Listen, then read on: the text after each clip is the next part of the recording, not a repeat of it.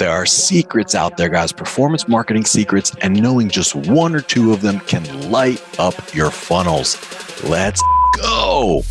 This is Performance Marketing Insiders. I'm Chris Mechanic. Join me as we go deep into the secrets of the world's elite marketing minds. Performance Marketing Insiders is sponsored by Web Mechanics, the AI-driven performance agency that makes you smarter. Hey everybody, welcome to another episode of Performance Marketing Insiders. I am really excited to dive in with today's guest. She is Chief Marketing Officer at Wrike, which is one of the most powerful work management tools on the market. And having held roles in demand gen, customer and lifecycle marketing, and marketing ops at companies like Conga, Conversant, and ReturnPath, she knows a thing or two about how to rally customers around a brand. And in fact, she recently won the Most Outstanding Woman in Business Awards from the Denver Business Journal, which is not an easy award to win. But aside from working up the marketing ranks at a fairly young age, she's got an amazing personal story that is inspiring thousands of up-and-coming marketing leaders. And she's just an amazing person in general. So I'm really excited to be diving in. Ladies and gentlemen, welcome Esther Flammer, CMO of Wrike. Thank you. I'm happy to be here. Happy to chat with you on this beautiful Friday morning. Absolutely. Yeah, me too. I'm honored to be here with you. I was doing a little bit of research. I saw you had this awesome interview from Salesforce's CMO Club recently. So I learned all about your whole backstory, and I'm interested to get into that. I'm interested to talk about Wrike. But you know, the audience here, we love basically those 80-20 secrets. So you must have a lot of secrets, with your background and just like your career trajectory.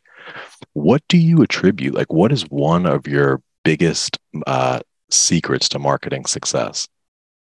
Yeah, it's a great question. As I think about how I've built my career and how I've helped a lot of high growth companies accelerate really quickly. As I think about some of the reasons why I'm in marketing and why I love what I do, for me, kind of the secret is really around making sure that you're creating that space for marketing to really activate as a strategic driver for an organization.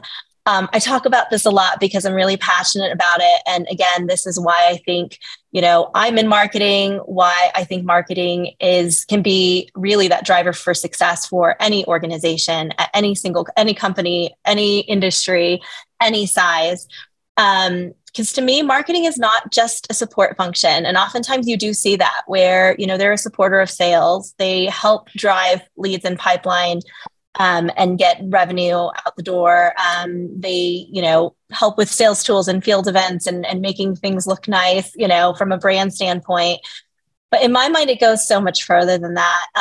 And I think, if you really want to position yourself in an organization as well as your function and your department, and specifically the marketing team in an organization, it has to center around the organizational strategy.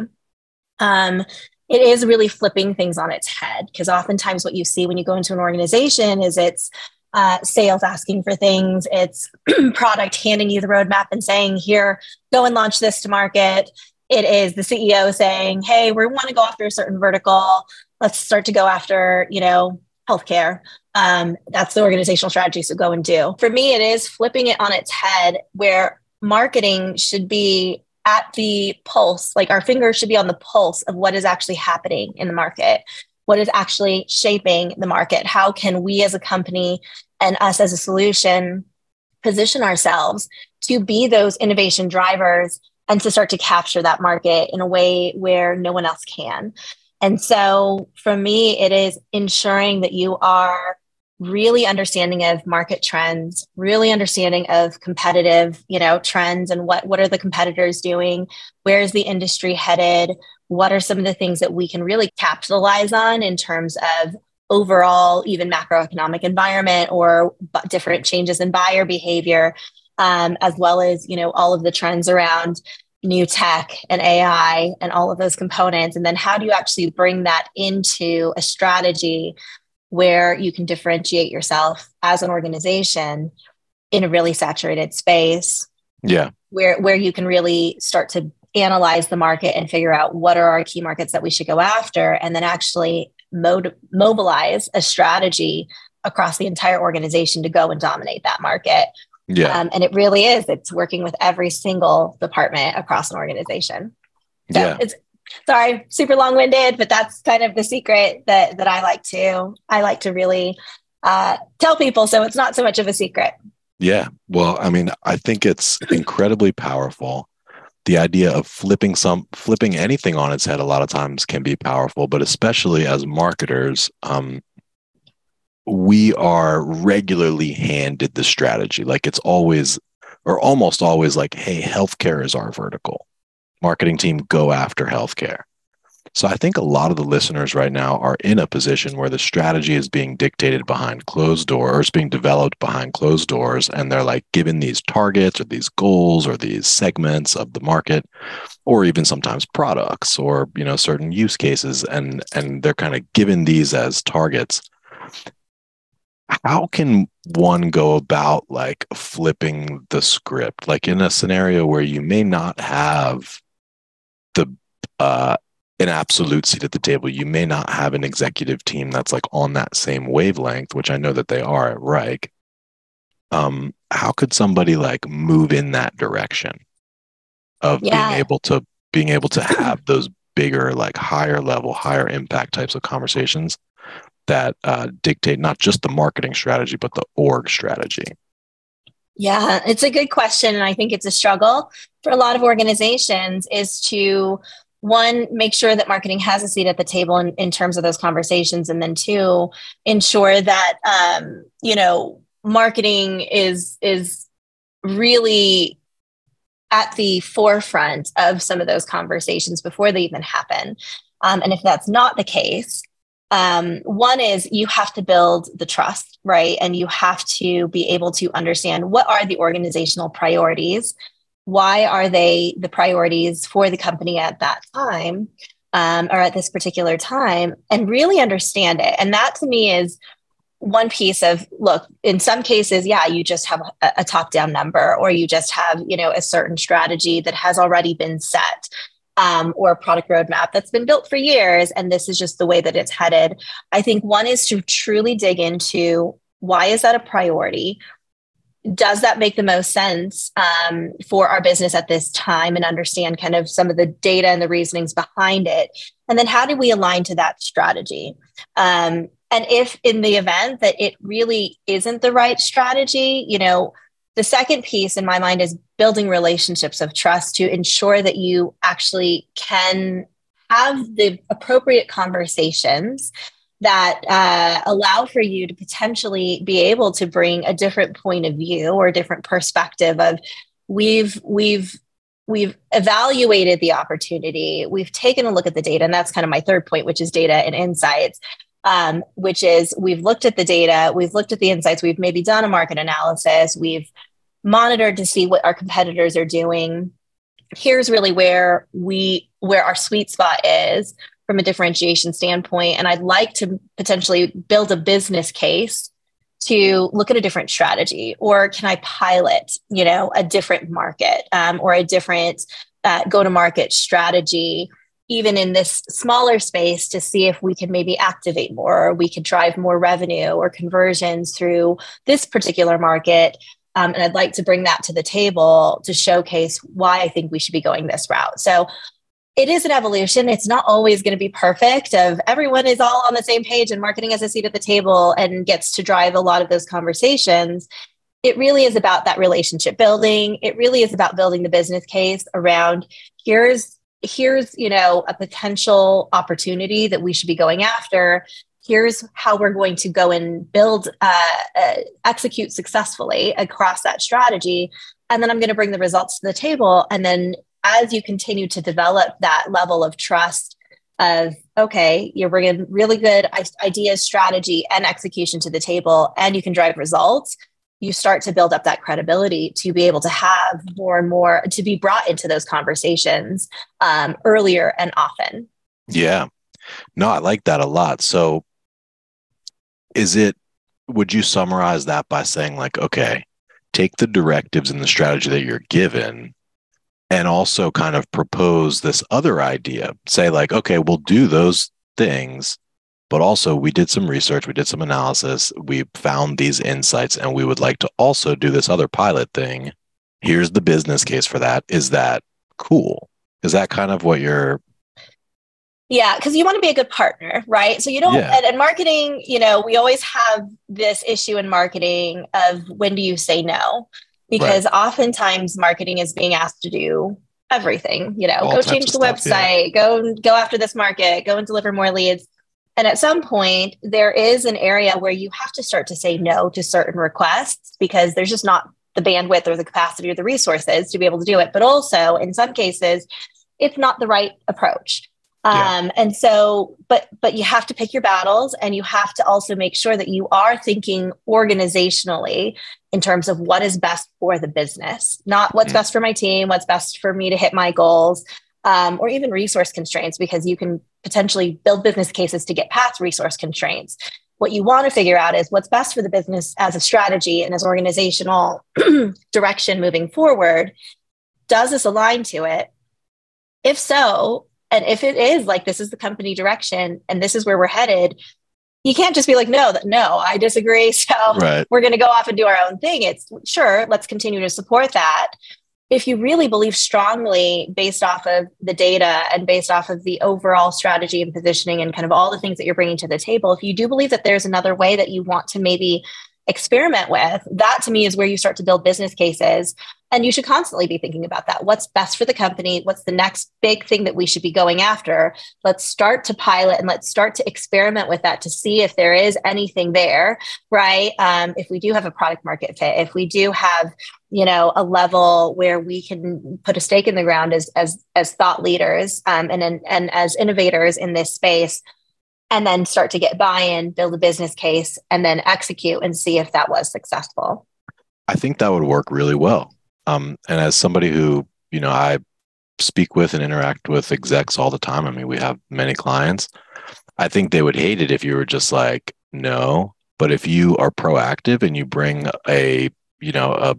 like if you're like, yes, and then you can build this business case and then you actually deliver on that and you can demonstrate that, then your trust quotient just skyrockets immediately. Absolutely. And then of course you gain a seat at the table, right? Absolutely. That is where they say marketing should absolutely be part of this conversation, because they bring in new insights. They bring specific areas that will help us drive our strategy and will be accountable for the execution and the results. And it creates better alignment as well. Yeah, absolutely. So that's great. And I would encourage anybody listening right now, like if you are in that role, role that a lot of teams sometimes put marketers in, whether on purpose or not, where you're just basically order taking, like you just have a lot of stuff flying in different directions. I would totally recommend that advice. Like come up with a plan of your own, build a business case for it, get buy-in to at least pilot it or test it. And then if you can produce a win, you absolutely, I think, will get that seat at the table. That's great advice. Yeah. And that's great for any stage of career, right? And that is how you start to build your own personal brand, as well as the credibility of, what you produce at the table, because you're constantly bringing new solutions to the table that are really thinking about driving the business forward. I mean, that should be any position. That shouldn't even be in marketing. That should literally be anyone who's early career or even later in their career, something that they're constantly looking at, that will only help you in your career pathing and success. And that's really, I think, the hallmark of more experienced folks that are later in their career. Like they tend to come into a situation and start advising proactively and telling, the people that hired them what to do. So I always really admire like junior level people that like Steve Jobs says, like, I don't want to hire an expert and tell him what to do. I want to hire an expert that's going to tell me what to do. So I think that sometimes the whole order taking syndrome may happen because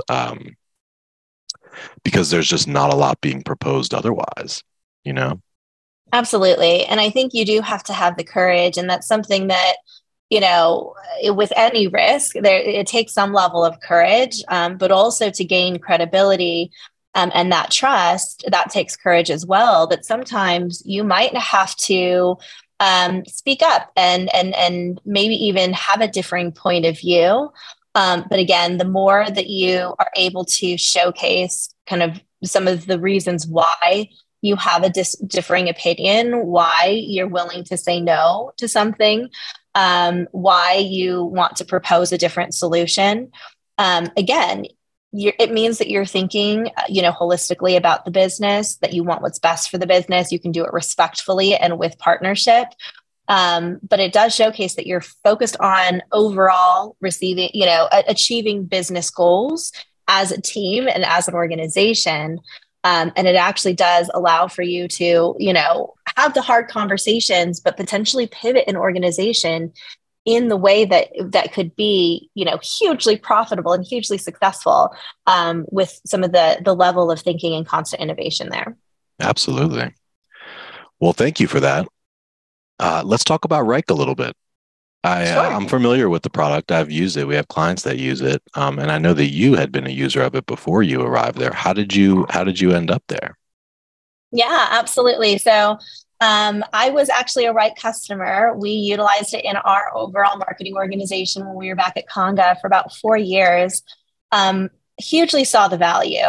With any tech, there's always why are we bringing in new tech?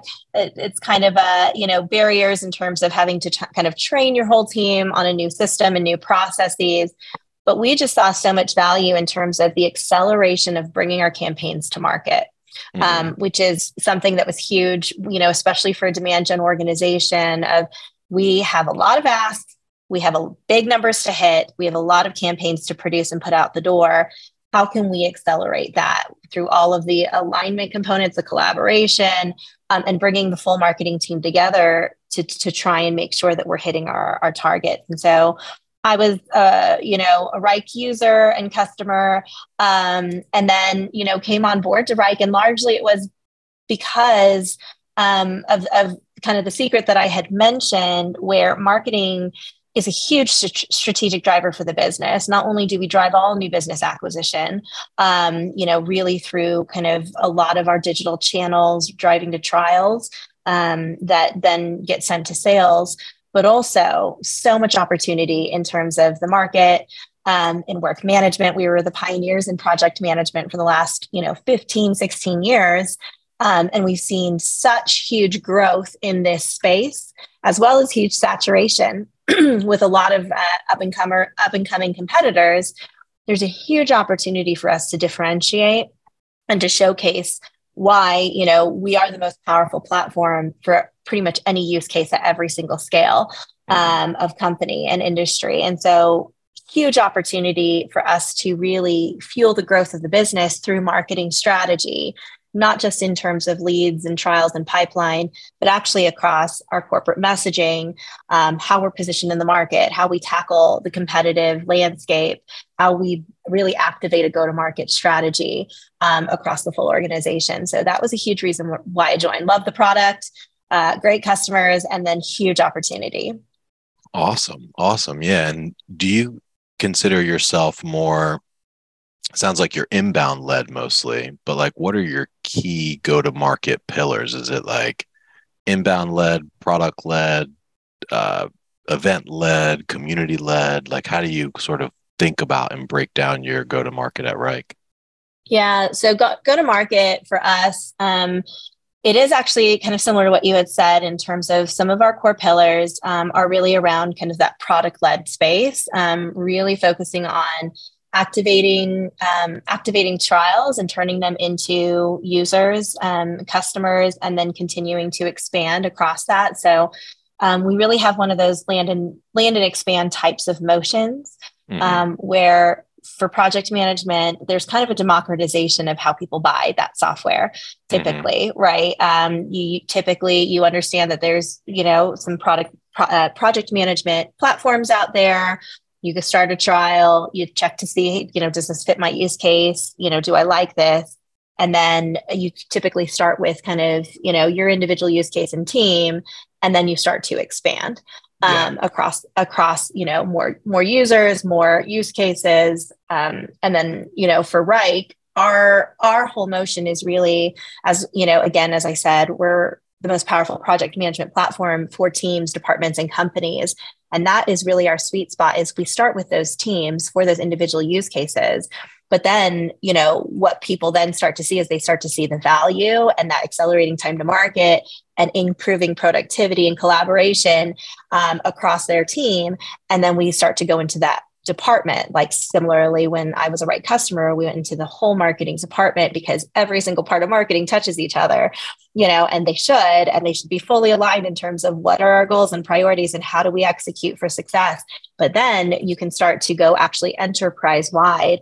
And at Reich, it is actually phenomenal because all of our teams and departments roll up into organizational goals. So like I said, if you're at the top, fully aligned in terms of here's the organizational strategy, but at the individual contributor level, if you have people that are not focused on those the appropriate paths, then you start to see decreased productivity and honestly a lot of blockers to organizational success. And so actually getting a larger company and enterprise all working in one work management platform where you have visibility into what are the blockers, because there's so many departments that are working together across product or sales or marketing. And if you can really quickly be able to see, oh, there's a huge resource constraint, or, oh, we're not aligned in terms of larger goals, what does that look like? And it allows for you to move much faster as an organization. Oh, absolutely. Yeah, I can imagine the land and expand potential. Because like in larger orgs, like we have super large clients like Amazon as an example. They all work in different teams. And then even within a single team, there's a bunch of different departments. So do you guys have a lot of like those enterprise level accounts, which are small, like it's just one little team billing, but it's a huge name and just like evergreen sort of room for expansion inside of that account? Yeah, absolutely. And that's actually where the majority of our revenue is coming from as an organization, is because there's so much white space within an account, and you start to see so much adoption and value within teams and departments that as you start to then, go cross departmentally, especially as those workflows and those work streams start to touch other departments, that's huge amounts of white space and opportunity for us. So actually this year, right, and what we're seeing in terms of a larger trend, and I'm sure because you talk with marketers every single day and organizations of all sizes, we're going into this year and there's a lot of headwinds in 2023 where there's, do more with less. We're going to cut back in terms of spend and cut back in terms of resources and teams and all of those things. We are seeing a huge trend, one, in terms of that consolidation of tech, which is, why are we using 5 different project management platforms in all these different teams? Let's actually consolidate into one, because that makes more sense, obviously, economically as a company, but also it gets us that visibility that you wouldn't have gotten when you have multiple platforms. But also there's a huge trend to focus more on customer expansion for marketers and for businesses, because the cost of acquisition is so high. And so as you start to look into your install base, what does that actually look like in terms of the ability to be able to create more space for upsell and cross-sell, where you already have advocates, you already have champions. So that's a huge driver for us as well. Yeah, I can imagine. Oh my goodness. I love the land and expand, because it's like, anytime we're speaking with a client, that'll be my first question. Usually it's like, is land and expand an opportunity? Because, it's just way less friction. You can literally say, hey, 2 other Thermo Fisher teams use Reich and they're loving it. Like, do you want to use it? And it's just such an easier in. So I love that. That's awesome. So you've been at Reich now for over a year, I know. What are some of the biggest challenges that you're facing? Yeah. And as I mentioned, I think there are probably challenges that every single marketer is facing right now, which is, how do you continue to drive and fuel growth for an organization while also really thinking hard about efficiencies, really looking very, very closely at every single dollar that you're spending and ensuring that it is the right place, and getting maximum value out of it and maximum ROI. It's nothing new for marketers at all. That's something that, the best marketers are constantly looking at.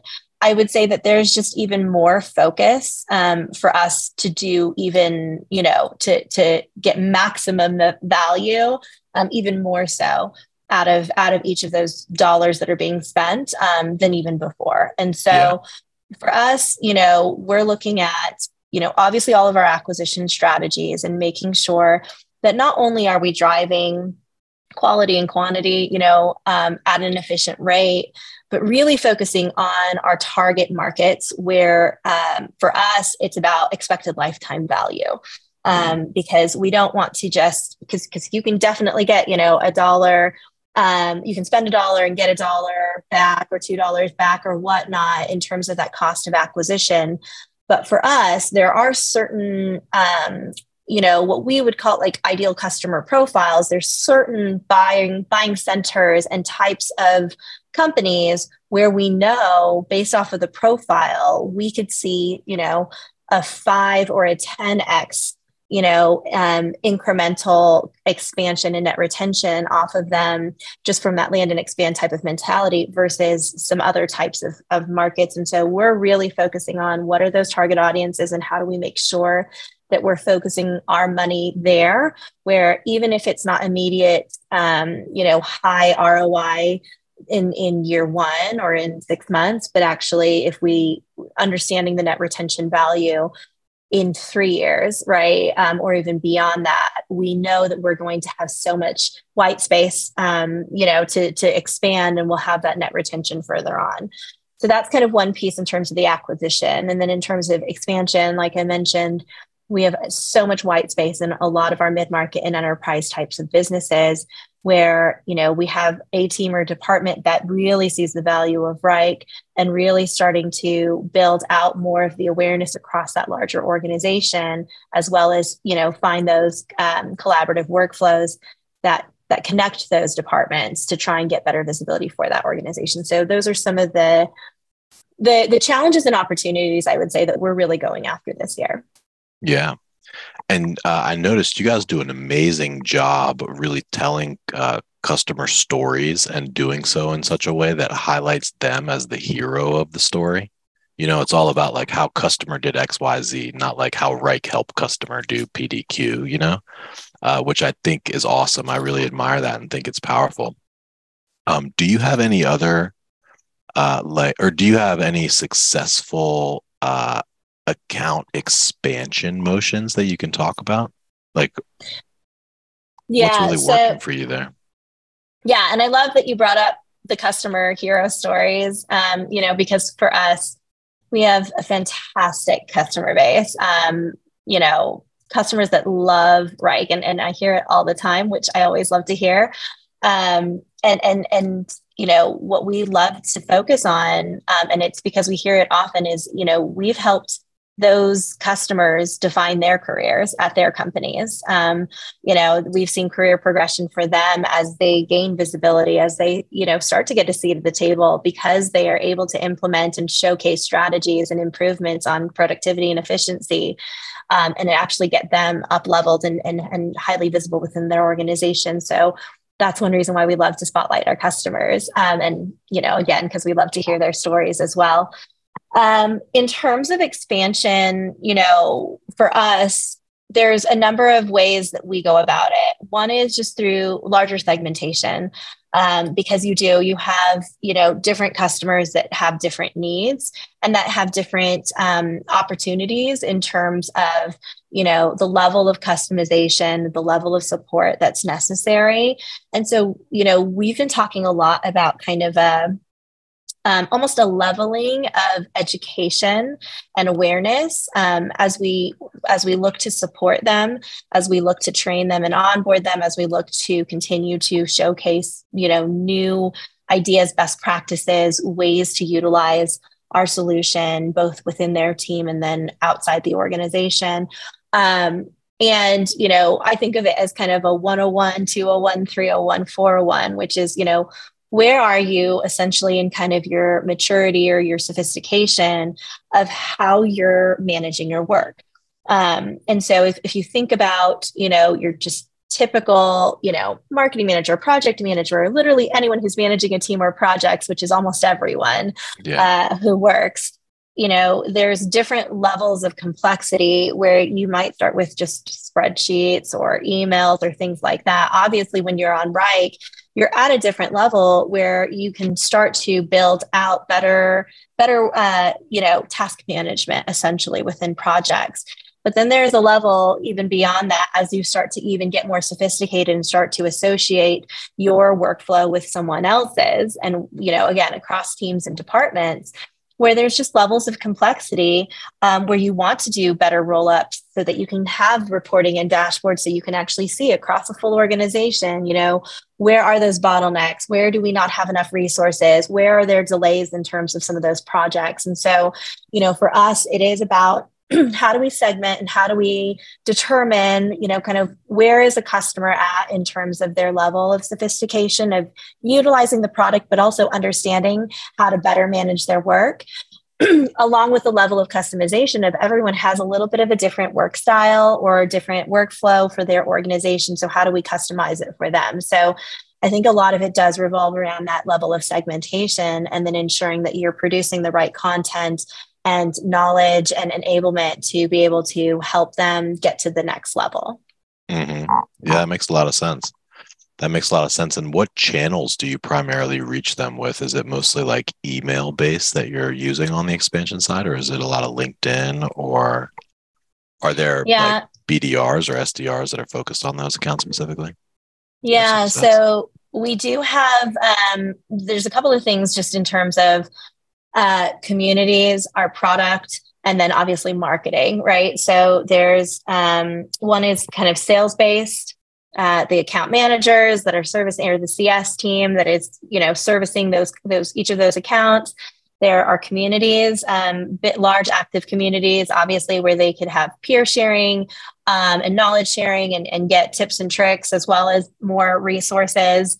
There is the level within the product, which is how do we utilize the product to fuel some of that product-led growth in terms of, hey, looks like you're struggling with this, or hey, did you know that there's actually, you can automate that workflow, as well as there might be some different features or functions that you haven't yet been able to tap into. And then there's the marketing component, which, again, as a strategic driver of an organization should help to allow for us to tie all of those things together based off of the customer journey through a lot of email, but also, are there levels of advertising channels or paid social channels or things like that we could also utilize. Mm-hmm. Then there's, the level of, as we start to really think through expansion strategy, what I would call kind of a pod mentality of kind of field marketers in conjunction with our field sales teams, in conjunction with our SDR teams, to really focus on target accounts, determining, what's kind of the next best product for them in a sense, like next use case, next team or department, next level, maybe it's an upgrade. What's the next best opportunity for them, the revenue potential, and then how do they work together to ensure that we have, a good aligned motion, multi-channel across, sales and product and marketing to ensure that we can showcase, if it's maybe another use case, or if we're trying to maybe get into a new team, what does that motion look like? And how do we have the right content, the right incentives, the right strategy to get in front of those customers in an aligned way. That sounds very personalized and sophisticated. That I bet works really well. As with all marketing, it's all kind of continued optimizations and a lot of testing and a lot of experimentation. So, I think it sounds complex, but in a lot of cases, it's more about alignment and making sure that we have plays that are fully aligned within kind of that pod mentality, and that we can execute and then make sure that we're constantly testing to see what works, what doesn't, and then iterating and improving. That's awesome. Well, Esther, time is flying by. I could talk to you about marketing for days on end, probably. But I want to switch gears. I want to talk about your personal story a little bit, because you have a really inspiring story, I think, for up and coming leaders, for women, for anybody really that's faced with adversity and needs a little bit of, a little boost of inspiration to kind of overcome that. Could you tell us a little bit about your story and kind of your ascent to the C-suite? Sure. I'm like, how much time do we have? I'll take kind of the short route. So in terms of kind of my career journey, and then, happy to kind of talk through some of the personal aspects as well. My career journey is I started out kind of generalist within marketing. So I did a little bit of nonprofit, went into kind of agency, and then moved into B2B tech. And really just started out marketing manager company. I think I was employee number 50 or something. So pretty small, which means I wore a lot of hats, but it actually was fantastic because I was able to, as the company grew, start to build foundational programs kind of within each function within marketing as the company grew. Mm-hmm. And as I mentioned, kind of the secret, which was really identifying like what were some gaps, what were some big opportunities that I didn't see really, focused on in a growing organization. And so, moved into customer marketing because we had never had customer marketing before, really started to build out retention programs, but really focus on life cycle. So how do we do onboarding better? How do we focus on kind of moving them into the next stage, getting into advocates, getting into retention. And I utilized at that point, I was really the only one utilizing kind of our email program. And it was when, and I'm dating myself, it was when marketing automation first started to come on the scene, and we weren't utilizing it appropriately. So again, that's when I built a business case to say, there's so much more opportunity that we could be utilizing marketing automation for than just sending out emails every once in a while. Mm-hmm. So I built out a whole roadmap that actually went to the CEO. And then I basically we created a role, which was marketing operations. So I started to build out all of the marketing measurement, campaign measurement, tracking, routing, nurturing, all of those components, which then moved me into kind of demand gen, and started to build out really kind of the acquisition programs and ensuring that we had lead scoring, routing, all of those components to make sure that we could fuel pipeline growth predictably. Yeah. Then I took on I actually went back to customer because the fire of the day was for the organization was, and oftentimes what you see with high growth companies is you're product led, everyone's focused on building a great product, then it's all sales, right? It's all about acquisition. And then all of a sudden it's like, oh, we forgot about our customers and they're churning. And so churn was a big component. And so I actually moved into a customer role to really focus on, let's do some risk analysis. Let's look at segmenting our customer base, figuring out how do we retain them. And even before they start to be a churn risk, how do we make sure that we have a good customer experience? And then I oversaw kind of all of the entire buyer journey and customer life cycle. Then I moved into more of a demand generation role, building out, again, demand gen at a smaller company.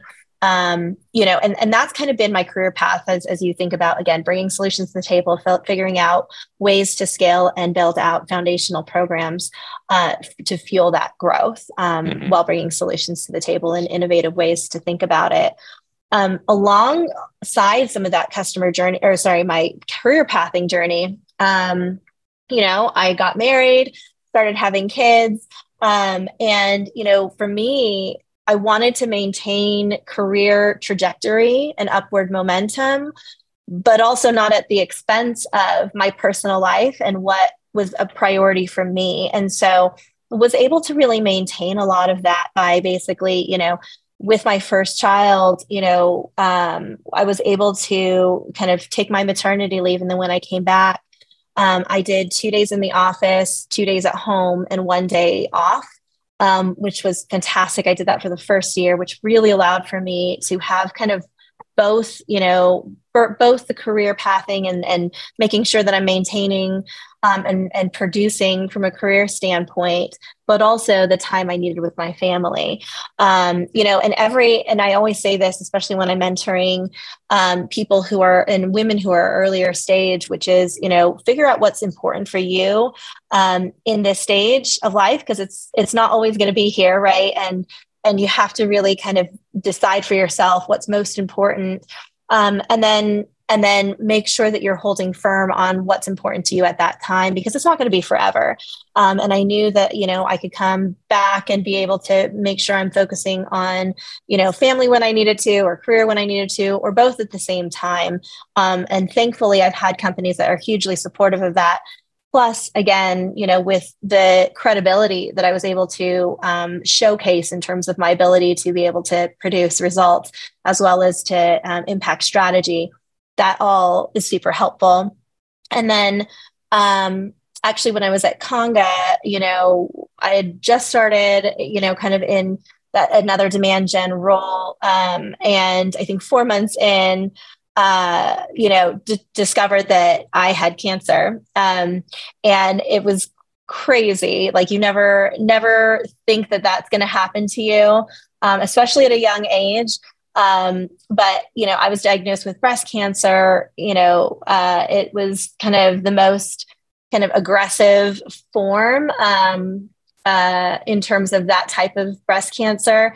But I, again, kind of decided, look, I'm not going to let this define me. I'm not going to be defined as like a cancer patient or anything like that. And so I chose, and again, everyone has to decide for themselves kind of what makes the most sense for you. I decided to continue to work kind of throughout all of the treatments. And that actually really helped me, because it fueled me, because I knew that if I was just like at home in my pajamas feeling horrible, like it would just compound. But if I could distract myself and focus myself on something else, it wouldn't be as bad. And so it was actually kind of crazy, because it was like our busiest time of year. I literally went into my first chemo treatment, and 2 weeks later, I flew to London to produce one of our biggest user conferences for the year in London. I came back and did another treatment, and then I flew to Las Vegas to do an even bigger user event, like 3 weeks later after that second treatment.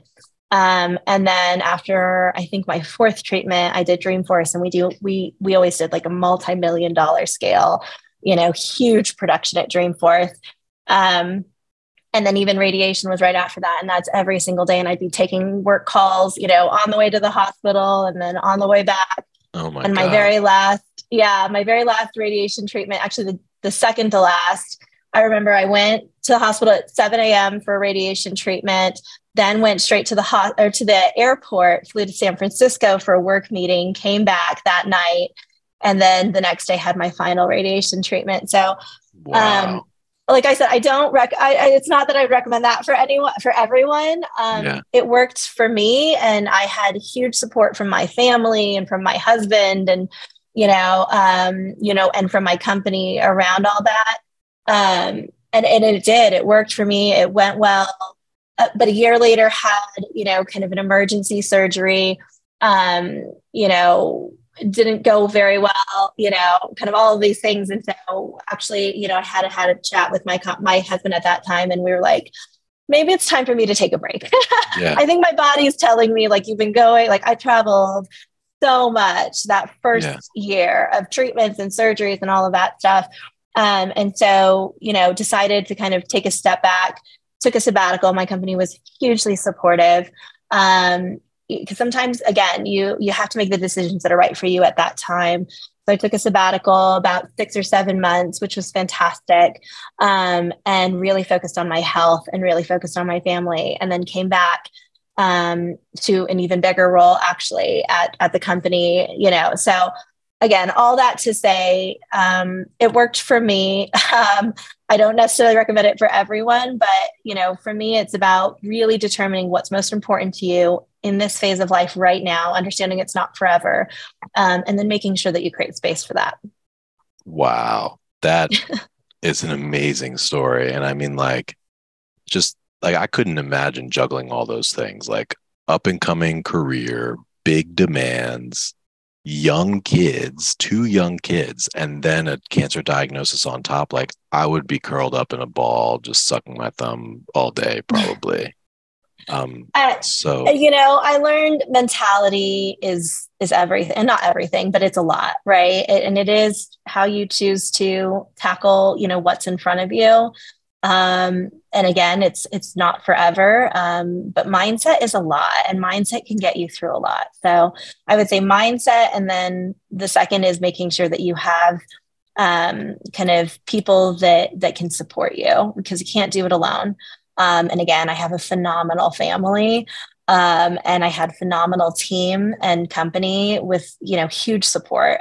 So I think those are big things that I, for me at least, were huge takeaways. Yeah. And you seem to be really good at recruiting mentors too, like either formal or informal. How do you do that? How do you get mentorship from others? Yeah. And I'm trying to think, because I don't know that I've actually even had like formal mentors where I've said, I'd like you to mentor me. Let's meet. But I've actually implemented those mentorship types of programs at every more recent company that I've been in, because I do think that it's hugely important. But informal, I think, is huge as well, where, making sure that you're constantly connecting with people who just have different perspectives than you, and they can be at every level. They can be, even more junior to you or more senior in different industries or different functions. It's all about, constant growth and getting different perspectives. So, for me, I've been able to build out some mentorship programs just because I think it's hugely important. Even if it's not, you're meeting every month or whatnot, but even just to get more human connection when we're in such kind of a hybrid and remote environment, oftentimes, and to hear from people who just have, different life experience than you or different career experience than you, I think it's always helpful. So it's always something that I recommend. That's amazing. Esther, you have an awesome story. I'm very, very impressed by you. I think that, and I'm happy for you, and cancer-free now. I know I read. Yes. We didn't mention it, but congratulations on that. Congratulations on being CMO at an awesome company. Like, great product, great people, great investors. We know Vista pretty well. So I'm so happy for you. That's awesome. And I know you have 100 things to do, so let's get you out of here for today. If you are liking this, if you were inspired by today, please drop us a like or a comment, share it with your friend. We'd appreciate it. Esther, if people want to hear more about your story or learn more about Reich, where would you point them? Yeah. So feel free to connect with me on LinkedIn. You can find me on LinkedIn personally. And then obviously, if you're interested in Reich, you can also connect with me on LinkedIn and ask me about it. Or you can go to reich.com. Awesome. I will definitely check it out. We're actually shopping, so we're Asana heavy right now. Boo. But I am definitely going to add Reich to the short list of platforms to look at. You should. Absolutely. Cool. Well, thank you so much, Esther. We will be in touch very soon. I hope we can have you back sometime. Yeah, it was a pleasure. Thanks for letting me share my story. Absolutely. And that's a wrap. Thanks for joining us today. For show notes and other episodes, visit us at performancemarketinginsiders.com. This podcast is sponsored by Web Mechanics, the performance agency that makes you smarter, offering AI-driven search, paid social, analytics, and conversion rate optimization for financial services, health, B2B, and SaaS brands that know. Hey guys, exclusive for listeners of this podcast, you can get a performance marketing assessment for free. And this isn't some cookie cutter automated report. It lays out detailed, specific things you can do right now to unlock limitless growth and nirvana level personal satisfaction. To claim your free assessment, just go to performancemarketinginsiders.com/audit and you'll have your customer report within just a few days.